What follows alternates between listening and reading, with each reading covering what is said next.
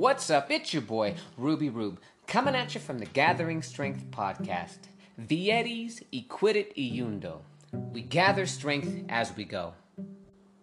I am broadcasting from the lovely, the beautiful, and expensive Livermore, California. Home of wineries, rodeos, and a couple crackheads. Now, once again, I don't have too much time. Time is money. Money is time. We have things to do, places to be, and some chores to get done. And I can't be creating podcasts all day. Like I said, I got things to do. So onward, and let's jump right on into the word of the day. The word of the day is assiduous. Now, I already know what you're thinking because I know you. And you're like, man, why do I need to know all these words? Why do I need to improve my vocabulary? And your boy Ruby Rube has already told you once, twice, 3 times a lady. These words contain wisdom, knowledge, power, and they can potentially unlock a realm, some insight, maybe even an internal feeling that you didn't have a word for. And now, because you have a robust vocabulary, you can potentially identify an internal state and convey how you feel. So now, that brings about clarity. And the way that we get clarity is by learning all these words and all these psychological aspects and mental phenomena that the human condition is just prone to feel. So once again, assiduous. The definition of assiduous is with great care and perseverance. Synonyms for assiduous are diligent, exacting, indefatigable. Ooh, I love that word. That was my word of the day a few episodes back. Laborious, scrupulous, zealous, active, attentive. And you know what? Let's go ahead and use that in a sentence because your boy Ruby Rube wants you to completely and thoroughly understand this word. So, the definition, once again, is showing great care, attention, and effort. Here's the sentence. They were assiduous in their search for all the latest facts and figures. The project required some assiduous planning. And now that we have identified and learned a new vocabulary word, feel free to add that vocabulary word into your quiver and let that arrow fly wherever you see fit. Onward from the word of the day, and let's get into that meat and potatoes subject of a podcast. And today's podcast episode, it is a doozy. Man, do I have some knowledge, some information, and some profundity, some gravitas for you today. Now, I just finished reading Narrative of the Life of Fredrick Douglass, an American slave.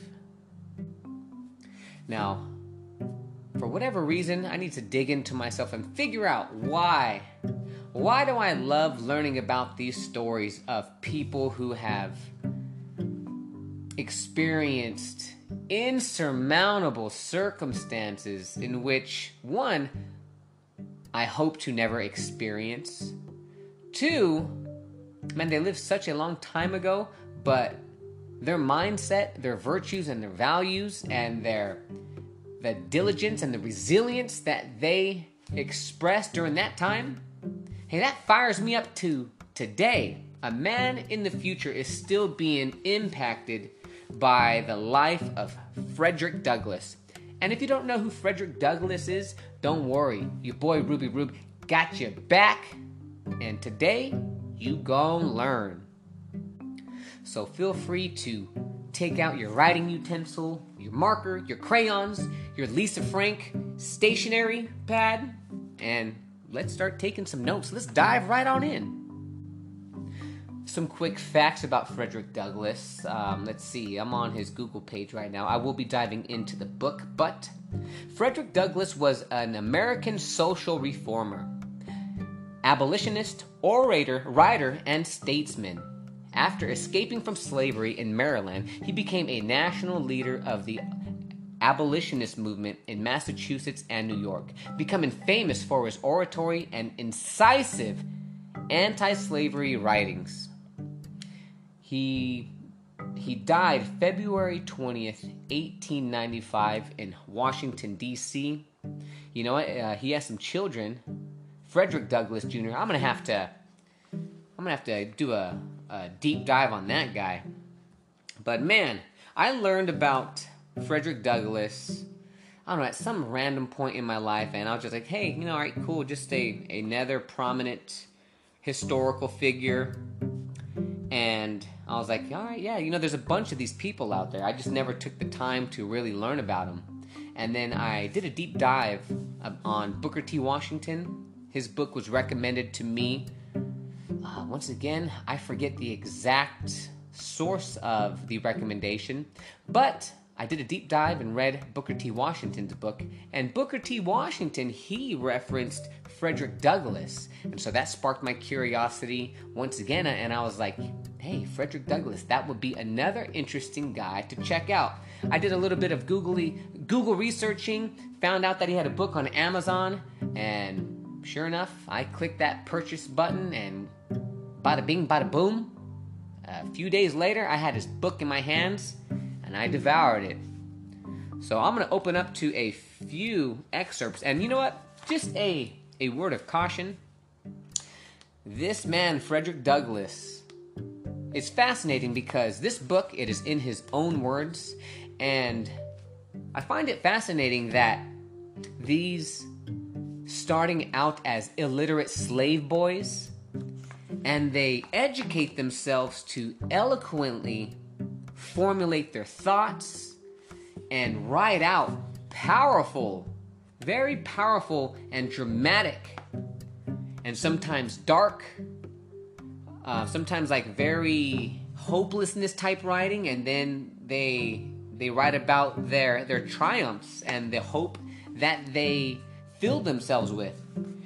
And if an illiterate slave boy such as Booker T. Washington and Fredrick Douglass can sort themselves out despite having experienced slavery, then what's stopping you and me from sorting ourselves out and being able to organize our thoughts? What's stopping us? Nothing. Nothing is stopping us. So books like this speak out to me. And then once again, this was written in his own words. So when I read the sentence on the page, the text, I'm connecting with this man. And that's the power of reading. Because even though this was written hundreds of years ago, or a few hundred, I don't know, over 100 years ago, even though it was written back then, his words, he captured them, he wrote them down, and he clearly and concisely articulated his experience about slavery and freedom. And it's powerful stuff. So from the book, Narrative of the Life of Fredrick Douglass, an American Slave, we're going to jump right into the book right now. And, I'm going to share a few excerpts. There are many compelling, rich information in this book, and my aim is to get you to go out and buy it, go out and learn something, and compare your life to Fredrick Douglass's, and it'll put all your problems into perspective. So, from Fredrick Douglass, he writes, I never saw my mother. To know her as such more than 4 or 5 times in my life, and each of these times was very short in duration and at night. She was hired by Mr. Stewart, who lived about 12 miles from my home. She made her journey to see me in the night, traveling the whole distance on foot after the performance of her day's work. She was a field hand, and a whipping is the penalty of not being in the field at sunrise, unless the slave has special permission from his or her master. To the contrary, is a permission which they seldom got, and one that gives them that gives them the proud name of being a kind master. So Frederick Douglass, he only saw his mother 4 or 5 times, and every time he saw her, it was at nighttime, and by the time the sunrise, she had to go and trek back 12 miles to be in the field to work. Now, I run marathons. Let's see, I'm running about like an 8-minute, 25-second, 30-second pace. Very easy pace. A zone 2 pace. And if I were to run 12 miles, that's probably going to take me, I don't know, maybe like an hour and 20 minutes. I don't know, somewhere in that ballpark. That's going to take me an hour, 20 minutes. But it's going to take me an hour and 20 minutes and that time is like I'm waking up well rested. I have good running shoes. I have proper nutrition. I'm properly hydrated. I have adequate rest. Now, this slave woman, she spent who knows how many hours in the field, traveled 12 miles to spend a handful of nights with her son, and then had to be back in the field before the sunrise. So how long do you think it took Frederick Douglass's mother to make that trip back and forth in those slavery conditions with shitty shoes, shitty food, crappy rest, crappy clothes, none of the luxuries that you and I have today. But she did it. Only a handful of times, 4 or 5 times is what Frederick Douglass recollects. Frederick Douglass goes on and writes, frequently before the child has reached its 12th month, its mother is taken from him and hired out on some farm in a considerably far distance off, and the child is placed under care of an old woman too old for field labor. For what this separation is done, I do not know, unless it is to be a hindrance of the development of the child's affection towards its mother, and to blunt and destroy the natural affection of the mother for the child. That is the inevitable result. So these slave masters, they knew the power that the mother and child have, that bond that they have together. But, man, back in those slavery days, those slaves, they were just looked at as cattle. They didn't have thoughts. They didn't have a soul. They didn't have anything as it pertained to the slave master. They were like, man, I just need to get this woman to push out a kid so I can get some more return on my investment. But you and I, we know better than that. And the devastating trauma that has lasted generations. So once again, Frederick Douglass didn't know his mother. I'm sure that it was a huge detriment to his health and his mental well-being and overall everything. And that's just one guy. They did this to everybody pretty much. Time goes by and Frederick Douglass received, I'm going to let him tell you, I received the tidings of her death with much the same emotions I should have probably felt at the death of a stranger. Yep. Your boy Ruby Rube jumping in again. He learned that his mother died, and he had the same feelings as finding out some stranger died. Fascinating stuff. Frederick Douglass goes on to write, the children, unable to work in the field, had neither shoes, stockings, jackets, nor trousers given to them. Their clothing consisted of 2 coarse linen shirts per year. When these failed them, they went naked until the next allowance day. Children from 7 to 10 years old, of both sexes, almost naked, might be seen at all seasons of the year. There were no beds given to the slaves, unless one coarse blanket be considered such, and none but the men and women had these. This, however, is not considered a very great privation. They find less difficulty from the want of beds than from the want of time to sleep. So they were feeling like, hey man, I don't want a bed, I just need time to sleep. And that was just their existence being worked to death. They didn't even want a bed. They just would rather have time to sleep. And if we were to reflect on that, why are we so tired? We have beds, we have food, we have resources. And these slaves, they worked all day and didn't even have a bed to recover in. Frederick Douglass speaks of his slave overseer. His name was Mr. Severe.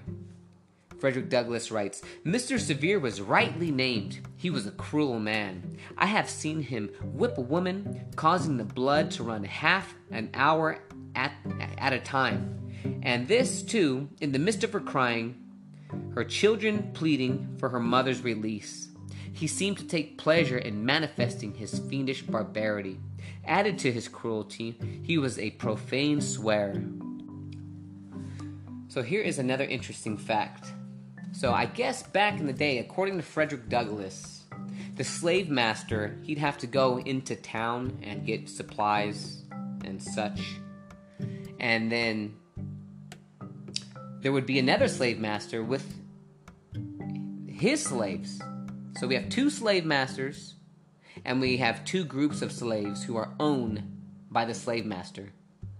Now the slaves, when they would encounter each other, Frederick Douglass, he would say that they would fight. The slaves would fight amongst each other because they wanted to prove that their slave master was superior to their slave master.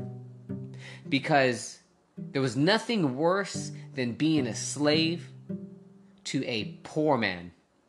So here's Frederick Douglass in his own words. When Colonel Lloyd's slaves met the slaves of Jacob Jepson, they seldom parted without a quarrel about their masters. Colonel Lloyd's slaves contending that he was the richest, and Mr. Jepson's slaves that he was the smartest and most of a man. Colonel Lloyd's slaves would boast his ability to buy and sell Jacob Jepson. Mr. Jepson's slaves would boast his ability to whoop Colonel Lloyd. These quarrels would almost always end in a fight between the parties, and those that whipped were supposed to have gained the point at issue. They seemed to think that the greatness of their masters was transferable to themselves. It was considered as being bad enough to be a slave, but to be a poor man's slave was deemed a disgrace indeed. Now, I found that part interesting because we kind of do the same stuff today. Now, think about this. For example, I live in the San Francisco Bay Area. We have the 49ers, and we used to have the Raiders until they moved to Las Vegas. But prior to that move, they stopped having games together because there was fights, brutal fights, humongous fights in the parking lot. And both of the fans were fighting the opposing team for pretty much the same reason. We're fighting because, or like the 49er fans and the Raider fans, they would fight each other because they think that their team is superior to the other team. And Frederick Douglass points out, they seem to think that the greatness of their master was transferable to themselves. And isn't that essentially what a fanatical sports fan does? They think that the greatness of their team is transferred onto them. Like, hey, my team is the Lakers. We have the most championships. Yeah, their greatness is transferred upon to me. Isn't that weird? That is completely bizarre to me, that there's grown men wearing these sports jerseys of other grown men with that grown man's name on their back, almost, man, kind of like, I don't know, they're their master a little bit. You know, history repeats itself. The human condition is the human condition, and we all want to feel that, you know, we're superior than others for some reason, and we're willing to fight about it. Fascinating stuff. Frederick Douglass, he was fighting, or Colonel Lloyd's slaves, essentially, that was his team, and what's the other guy? Jacob Jepson, he had his slaves. So it was essentially two different teams, and they'd fight about who had the more superior master. Interesting stuff. Here's another unfortunate story that Frederick Douglass wrote about. Mr. Gore, once again, Mr. Gore, he's another slave overseer. Frederick Douglass was moved around quite a bit and traded back and forth to different people and sold out for jobs. So he writes, Mr. Gore told him that he would give him 3 calls. Oh, let me rewind a little bit. Let's see. So there is this slave Demby. The slave, his name is Demby, and he had messed up. He had messed up doing something insignificant, something very small, but he was about to get some lashings. He was going to get a whooping. He was going to get a whooping by Mr. Gore. And in order for Demby to try to evade the barbarity of being whooped, Demby ran into a river, and he's standing at waist-high water. So Frederick Douglass writes, Mr. Gore told Demby that he would give him 3 calls, and that if he did not come out on the 3rd call, he would shoot him. The first call was given. Demby made no response, but stood his ground. The 2nd and 3rd calls were given, with the same result. Mr. Gore then, without consultation or deliberation from anyone, not even giving Demby an additional call, raised his musket to his face, taking deadly aim at his standing victim, and in an instant, poor Demby was no more. His mangled body sank out of sight, and blood and brains marked the water where he stood. So Mr. Gore, he was a slave overseer. He wasn't the master. So back in the day, if you did something like that, if you were the overseer and you killed a slave without consulting the slave's master, hey, that was punishable by crime, because essentially you are ruining someone's investment, because the slave master purchased the slave with money, with capital, and the slave overseer can't just go and kill your property, because the slave was the property of the master. It's kind of like me going out and killing a cow. Like, that cow for that farmer is going to, cost him money. So that is punishable by crime. But Mr. Gore, he didn't get in trouble, because the slave master of Demby, he was just like, all right, whatever. Don't let it happen again. Oh, but before that, Mr. Gore said the reason why he shot Demby point blank in the face was because all of the other slaves, they were watching on the bank sides.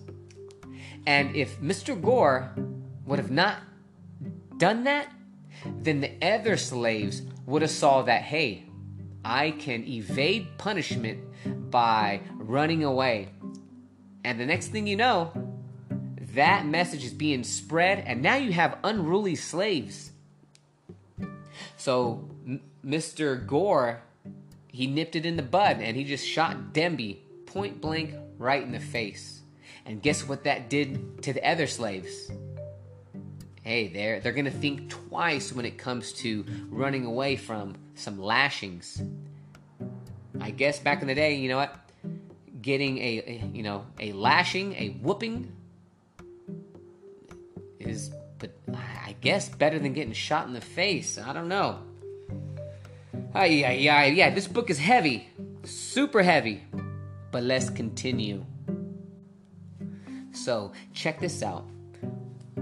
Frederick Douglass gets moved to another plantation, and he meets a woman. It's the slave master's wife, and for whatever reason, their relationship starts out civil. She's not, an overbearing tyrant. And for a little while, her name is Miss A-U-L-D, Miss Auld. And she was very kind at first. Check this out. So she starts to teach Frederick Douglass how to read. And then when the husband found out, the husband laid into the wife, and he was like, hey, you can't be teaching these people how to read. You can't teach a slave how to read. So let's take it from the horse's mouth. Frederick Douglass Frederick Douglass writes, Miss Auld found out what was going on. Oh, Mr. Auld found out what was going on and at once forbade Miss Auld to instruct me further, telling her, among other things, that it was unlawful as well as unsafe to teach a slave to read. To use his own words further, he said, if you give a N-word an inch, he will take a mile. An N-word should know nothing but to obey his master, to do as he is told to do. Learning would spoil the best N-word in the world.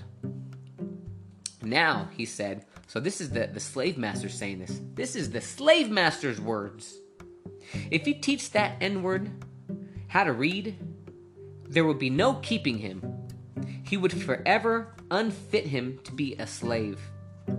He would at once become unmanageable and of no value to his master. As to himself, it could do him no good, but a great deal of harm. It would make him discontented and unhappy. Frederick Douglass continues to write, these words sank deep into my heart, stirred up sentiments within that lay slumbering, and called into existence an early new train of thought. It was a new and special revelation explaining dark and mysterious things with which my youthful understanding had struggled, but struggled in vain. I now understood what had been to me a most perplexing difficulty, to wit, the white man's power to enslave the black man. It was a grand achievement, and I prized it highly. From that moment, I understood the pathway from slavery to freedom. It was just what I wanted, and I got it at a time when I least expected it. Man, so let's unpack those words. So the slave master is saying, if you give a slave an inch, he will take a mile. A slave should know nothing but to obey his master. So check this out. Back in the day, they wanted the slave's body, but they did not want his mind. Now, why would you want that? Because you don't want someone having all these thoughts. You don't want having someone learning how to read. Because when you read and you take on new information, you learn right from wrong. You learn that there's more to life than having someone rule over you and to be a slave. You learn that it broadens your horizons. And you know what? Because you know and because you learn, you can reflect on the information that you learned, and you can see how that applies to your life and your situational circumstance. And now, because you learned, now you are unhappy with what you have. You are unhappy with the current state of your life. And if you don't learn these thoughts, if you don't elevate your thoughts, ideas, then you don't know any better. Essentially, the slave that is born into slavery, that's all that they know. They don't know another way of living. They don't know another way of life. They think that all there is all there is. Now, how is that applicable to you and me? Well, for example, if you are born into a gang life, where your mom is in a gang, your dad is in a gang, your grandpa's in a gang, all your friends, they're all in gangs, they're all, doing the street life, then for you, you're born into that environment, that's all you know is gang life. You're going to bang those colors, you're going to rep that street, and you're going to be doing things that you only believe that, hey, that's all you know how to do. You're not going to believe that or even know that a world exists outside of your neighborhood. So once again, history repeats itself. Frederick Douglass now learned that it was bad, or his slave master thought that it was bad for him to learn how to read because it was going to make Frederick Douglass unhappy. Now Frederick Douglass is like, hey, why doesn't my slave master want me to read? What do you mean I'm going to be unhappy? Huh? It got him thinking. Uh-oh, it looks like we're going to be enlightened a little bit. Frederick Douglass, his blinders are starting to come off a little bit. He's starting to take in new information, and it's changing his world. So here's Frederick Douglass now with a burning desire on wanting to learn how to read. He wrote, I had gained through my master, though conscious of the difficulty of learning without a teacher, I set out with high hope and fixed purpose, at whatever cost of trouble, to learn how to read. So he knew that it was going to be difficult for him to learn without a teacher. He goes on to write, what he most dreaded, that I most desired. What he most loved, I most hated. That to him was great evil, to be carefully shunned, was to me great good, to be diligently sought. And the argument which he also warmly urged against my learning to read only served to inspire me with the desire and determination to learn.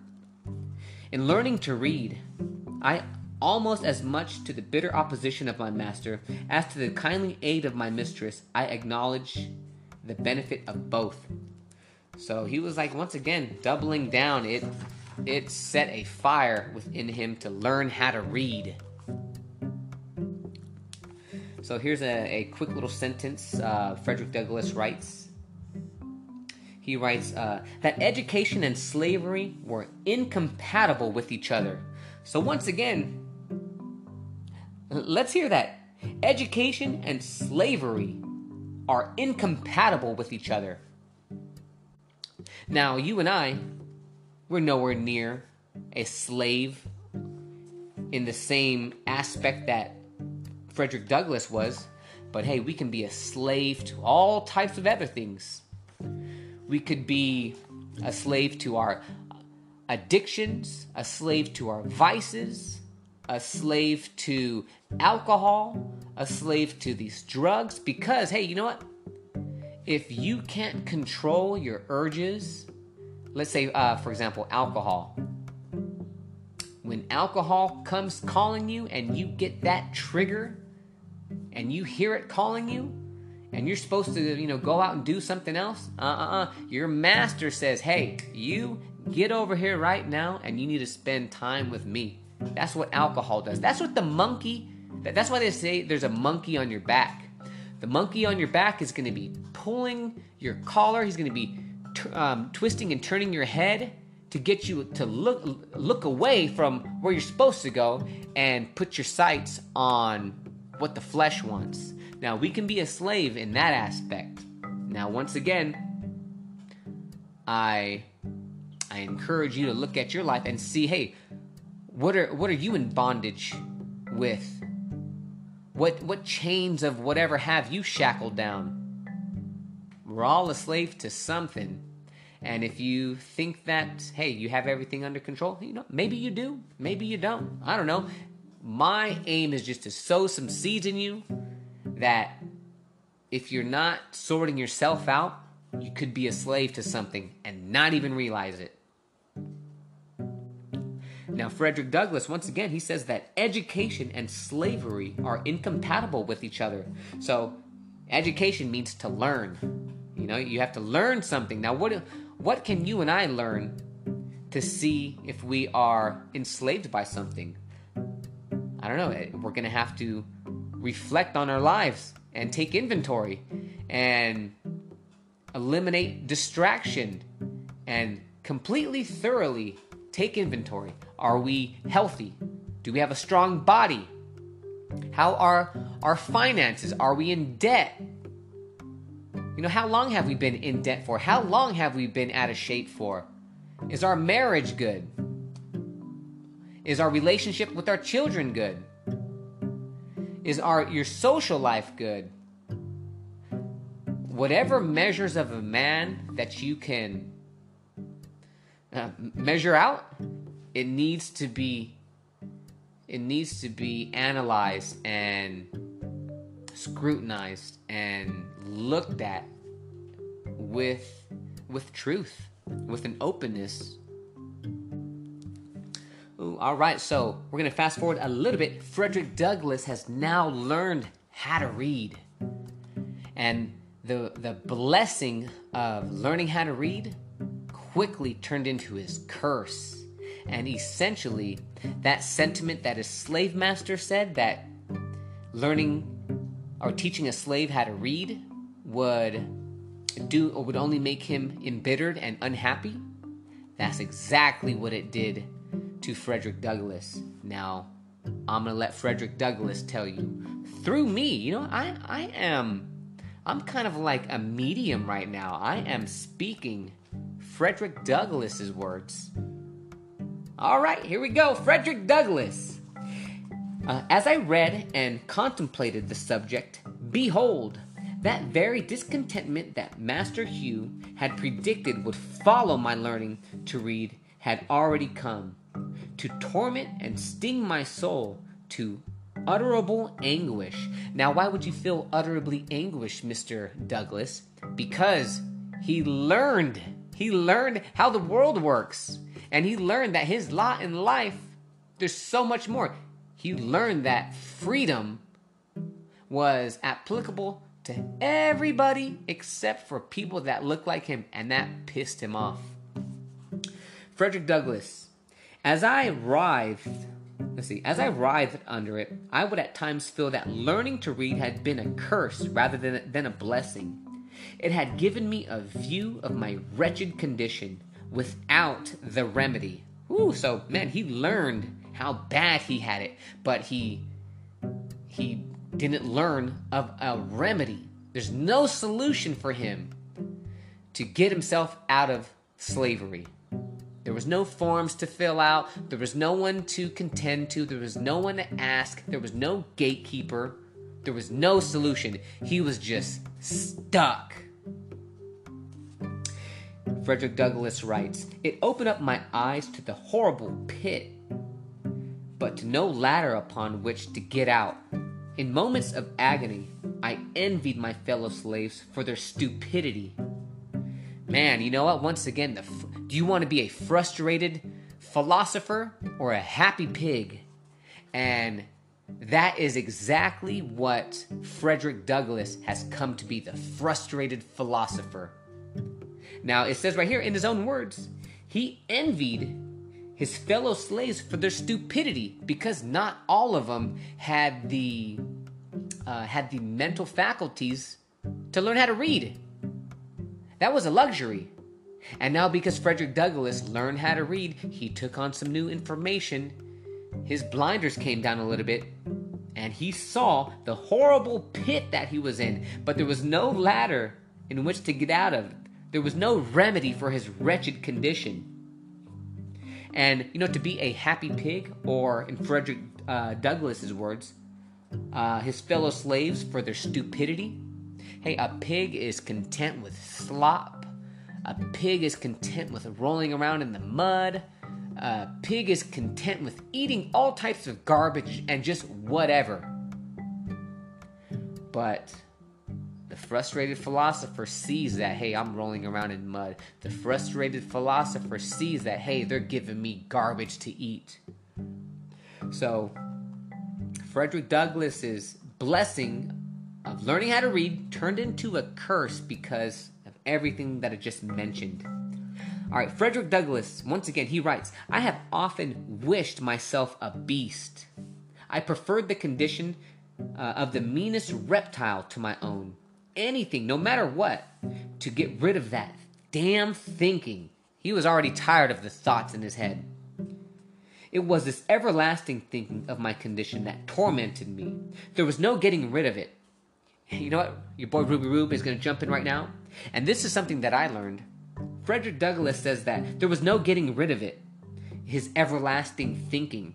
And that's how our brains work. That is another adaptation of the human condition. Once you learn something, you cannot unlearn it.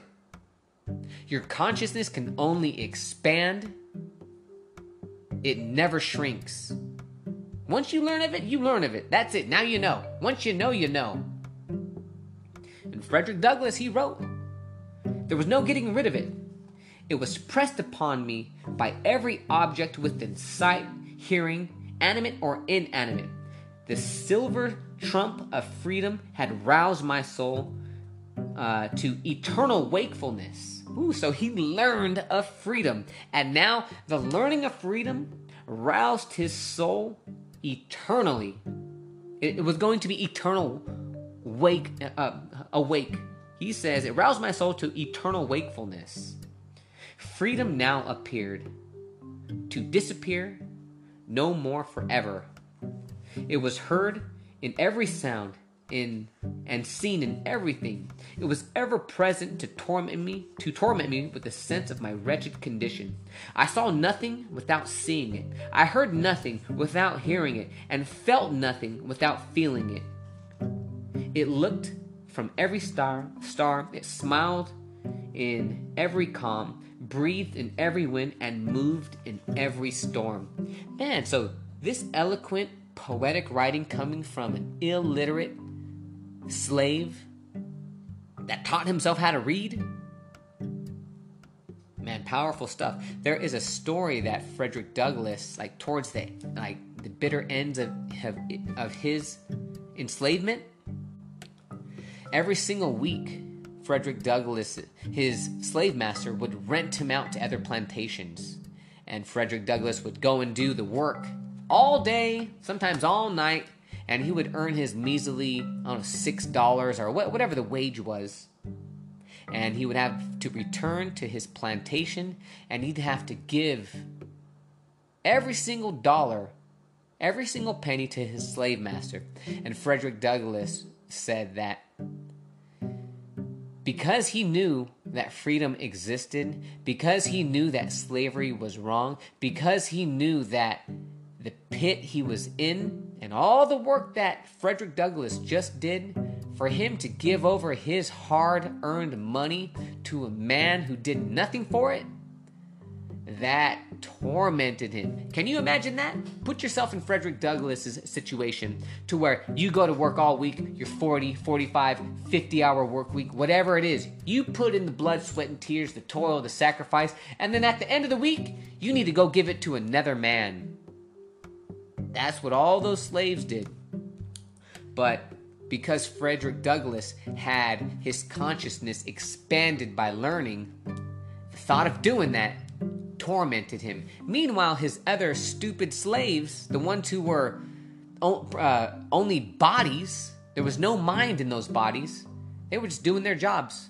And that's why the slave master did not want to teach the slave how to read, because it roused freedom in the slave. Hey, now what is reading going to do for you? If that's what it can do for Frederick Douglass, give him some hope, empower him, increase his thoughts and put them on a higher level, what is reading going to do for you, my fellow American, my fellow free American? What is reading going to do for you? What's going to happen to you when you take on new information? I don't know, but it's not going to make you any far worse. The expanding of your consciousness is not going to make you any dumber. I can tell you that much.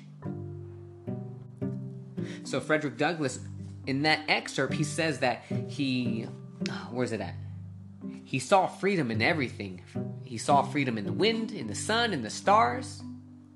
And he knew that something was out there, and he was just stuck. Once again, you're in that pit with no ladder up. Jeez, man. Crazy stuff. Here's some more slavery atrocities that Frederick Douglass witnessed. Master would keep this lacerated young woman tied up in this horrid situation 4 or 5 hours at a time. I have known him to tie her up early in the morning and whip her before breakfast, leave her, go to the store, return at dinner, and whip her again, cutting her in places already made raw with his cruel lash. The secret of Master's cruelty toward Henny is found that in the fact of her being almost helpless. When quite a child, she fell into a fire and burned herself horribly. Her hands were so burnt that she never got the use of them. She could do very little but bear heavy burdens. Man, so That slave, her name was Henny. Yep, she was burned in a fire, and her hands were deformed because of it. And because of that, she was helpless, couldn't do, I guess, she couldn't lift her load. So she just became a whooping person for the slave master. And Frederick Douglass says that she could do very little, but bear heavy burdens. Man, she took on the burden of taking the master's frustrations on her back. So, man, sickening, right? But once again, the point of sharing this is not to relish and, think about, all of the atrocities that happened. If Frederick Douglass can be stuck in this situation and then rise up to become what were some of his accomplishments? A social reformer, abolitionist, an orator, a writer, and a statesman. If he can witness all this and then rise up to that, what's stopping you and me? Probably just laziness.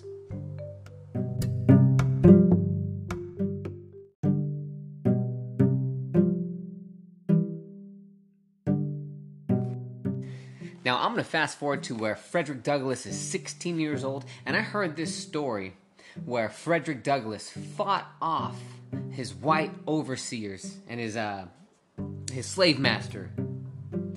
So Frederick Douglass, he had done something wrong, and he was going to be getting some lashings.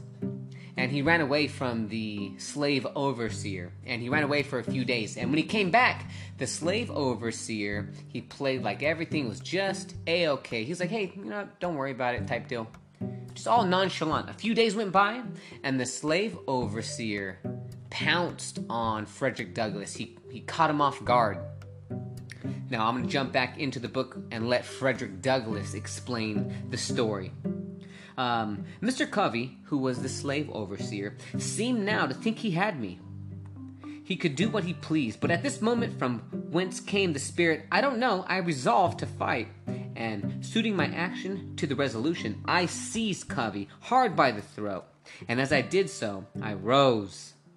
So man, he has his slave overseer by the throat, and now he's standing. He held on to me, and I to him. My resistance was so entirely unexpected that Covey seemed taken all back. He trembled like a leaf. This gave me assurance, and I held him uneasy, causing the blood to run where I touched him with the ends of my fingers. So he's just choking the hell out of Mr. Covey. Mr. Covey soon called out to Hughes for help. Hughes, I guess, was just another random white guy. Hughes came, and while Covey's held me, attempted to tie my right hand. While he was in the act of doing so, I watched my chance and gave him a heavy kick close under his ribs. This kick fairly sickened Hughes so that he left me in the hands of Mr. Covey. Man, so Frederick Douglass booted that guy in his rib cage, probably knocked the wind out of him, and then he's like, to the hell with this, you guys fight it out. And so now it is just Frederick Douglass and that white overseer. This kick had the effect not only on weakening Hughes, but also Covey. When he saw Hughes bending over with pain, his courage quailed. He asked me if I meant to persist in my resistance. I told him I did. Come what might, that he used me like a brute for 6 months, and that I was determined to be used no longer. So like I said before, Frederick Douglass was getting his butt whooped by his slave overseer, Mr. Hughes, and Mr. Hughes is like, hey, are you going to keep fighting with me? And Frederick Douglass is like, yep, you're not going to be beating me anymore. Frederick Douglass continues to write, with that, he strove to drag me to a stick that was lying just outside of the stable door. He meant to knock me down, but just as he was lying just out of the stable door, I seized him with both hands by his collar and brought him down with a sudden snatch to the ground. So that slave overseer just tried to push past him to get a stick. But not Frederick Douglass. Nope. You gotta mess around and find out with Frederick Douglass and see what happens. But by this time, Bill came. I don't know who Bill is, but Bill is a slave named Bill. Go figure. Covey called to him for assistance. Bill wanted to know what he should do. Covey said, "Take a hold of him. Take a hold of him." Bill said his master hired him out to work and not to help with me. So he left Covey and myself to fight our own battle. We were at it for nearly 2 hours. So Frederick Douglass kicked one guy in the ribs and rendered him incapacitated. He left the fight, and he's bashing his overseer, fighting with him for over 2 hours. And he had this other slave, where the slave overseer was like, "Hey, come and help me. Grab Fredrick." And the slave was like, "My slave master told me to not help you whoop anybody." So, sheesh. Once again, it's just Frederick Douglass and that overseer fighting for 2 hours. And one little caveat that I forgot to mention is that Mr. Covey guy, he had a reputation for being a slave breaker. He had a good withstanding reputation that all of your rowdiest and rebellious slaves, you send them over to me, Mr. Covey, and I'll break them. Man, and how do you figure he broke his slaves? Sheesh. So we were at it for nearly 2 hours. Covey at length let me go, puffing and blowing at a great rate, saying that if I had not resisted, he would have not whipped me half so much. The truth was that he had not whipped me at all. I considered him as getting entirely the worst end of the bargain, for he had drawn no blood on me, but I had from him. There was only one guy bleeding at the end of that fight, and it was not Frederick Douglass. Hip, hip, yah! Let's go, Freddie. Frederick Douglass continues to write, "The whole 6 months afterwards that I spent with Mr. Covey, he never laid the weight of his finger upon me in anger. He would occasionally say he didn't want to get a hold of me again. No, thought I, you need not, for you will come off worse than you did before." So that Mr. Covey guy, he would, have his day-to-day interactions with Frederick Douglass, and I guess Frederick Douglass would do something that wasn't up to the standards of the slave overseer, and the slave overseer would be like, "Boy, I should whoop you right now." And then Frederick Douglass, he was like, "Nope, you need not think that, my guy, for you will come off worse than you did before." He didn't speak that, but hey, that's what Frederick Douglass was thinking. He gained some confidence. This battle with Mr. Covey was the turning point in my career as a slave. It rekindled the few expiring embers of freedom and revived with me a sense of my own manhood. It recalled the departed self-confidence and inspired me again with a determination to be free. It was a glorious resurrection. From the tomb of slavery to the heaven of freedom, my long-crushed spirit rose. Cowardice departed.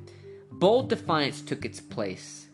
So man, he says cowardice departed and bold defiance took its place. And I now resolve that, however long I might remain a slave in form, the day had passed forever when I could be a slave in fact. I did not hesitate to let it be known of me that the white man who expected to succeed in whipping must also succeed in killing me. So hey, Frederick Douglass was done getting whooped, and he let it be known. He said to these white people, the white man who expected to succeed in whipping must also succeed in killing me. So, sheesh. Bravo, Mr. Frederick Douglass. Bravo. Frederick Douglass goes on to say that he had several fights, but he was no longer whipped. And Frederick Douglass hypothesizes the reason why he was not reported to the authorities. So check this out. That Mr. Covey guy, like I said before, he had a great reputation of being the best slave breaker. So that was how he earned his money. And how would it look if that Mr. Covey guy, the slave breaker, who was breaking everyone's slaves, people from all over the county, the state, they were taking their rebellious slaves to Mr. Covey to have them broken. And how would it look if Mr. Covey went to the authorities to report Frederick Douglass, who was only 16 years of age at that time, and said, hey, Frederick Douglass put his hands on me and I can't, punish him. Then everyone is going to look at him and be like, man, why am I going to spend my hard-earned money and send my slaves over to you when you can't even break Frederick Douglass, a 16-year-old, teenager? So if Mr. Covey would have did that, he essentially would have ruined his business, ruined his reputation. And man, that was a secret that Mr. Covey probably took with him all the way to his grave. He couldn't be known as a great slave breaker and then have someone like Frederick Douglass walking around with no whippings. Throughout this book, there's all types of information where, Frederick Douglass just, tells you about his life. The title of the book is Narrative of the Life of Frederick Douglass, an American Slave. So here's another little sentence that I found insightful. I was fast approaching manhood, and year after year had passed, and I was still a slave. I bent myself to devising ways and means for our escape, and meanwhile strove on all fitting occasions to impress them with the gross fraud and inhumanity of slavery. So, reflecting back on that conversation that one of his slave masters had with his wives on not teaching Frederick Douglass how to read because it was going to put all types of information in his head, and it was going to make the slave unhappy because they were going to learn new information. And hey, that's how it worked. Knowledge is what? What is knowledge, people? Knowledge is power. Knowledge is information. And the more you know, the more powerful you can become. We don't want the type of power to where we are becoming, evil villains. I think it was Spider-Man. I'm going to throw in a Spider-Man quote right now because it's completely applicable to the statement that I just made. With great power comes great responsibility. And Frederick Douglass, he felt he had a responsibility to free himself, or at least die trying. Ultimately, Frederick Douglass did escape, but at the time when he wrote this book, he left out all of the details. He didn't want to be a hindrance or have the doors closed that were open to him that allowed him to escape. He had a problem with people talking about the Underground Railroad because he was like, man, you guys are giving away the secrets of how us slaves are obtaining our freedom. So when he heard of that, that frustrated him. The way that Frederick Douglass was ultimately able to escape, he leaves that to obscurity because he doesn't want to get the people he doesn't want to get the people in trouble. He doesn't want to draw attention to the places where he went, the routes, or anything. So he was just like, man, I escaped, and I'm not going to reveal anything. But an interesting fact on that is he was able to help through his work with the Underground Railroad. It is estimated that at least 400 runaway slaves were helped by Douglass and his wife. Fascinating stuff. Go up on Google and look at this man. Look at him in his eyes. They have young pictures of him where he's like a younger man. He's all dressed in a suit. Man, what an awesome hairdo. Look at his eyes. Man, he looks great. So here's 10 quick facts about Frederick Douglass. 1, he taught himself how to read and write. Incredible. He helped other slaves become literate. He fought a slave breaker. I already told you that story. He took his name from a famous poem. He traveled to Britain to avoid re-enslavement. That was a segment in his book to where he escaped to Manhattan in a little boat. And he said that Man, there was these slave masters back in the South. They would hire people to go up north and locate their slaves and kidnap them and bring them back. So in order for him to avoid that, he moved to Britain. He advocated women's rights. He met Abraham Lincoln. Sheesh. And number 9, he was the most photographed man of the 19th century. That's interesting. Did you know that? Well, I didn't. And if you did know that, why didn't you tell me? Why don't you ever bring up Fredrick Douglass during any of our conversations? And the final one, he was nominated for Vice President of the United States. So that'll do it for this episode. Once again, go out and get the book Narrative of the Life of Fredrick Douglass, an American Slave. If you made it this far in the podcast, thank you. Don't forget to give me a like, a subscribe, and a follow. And until next time, it's onward. Always onward.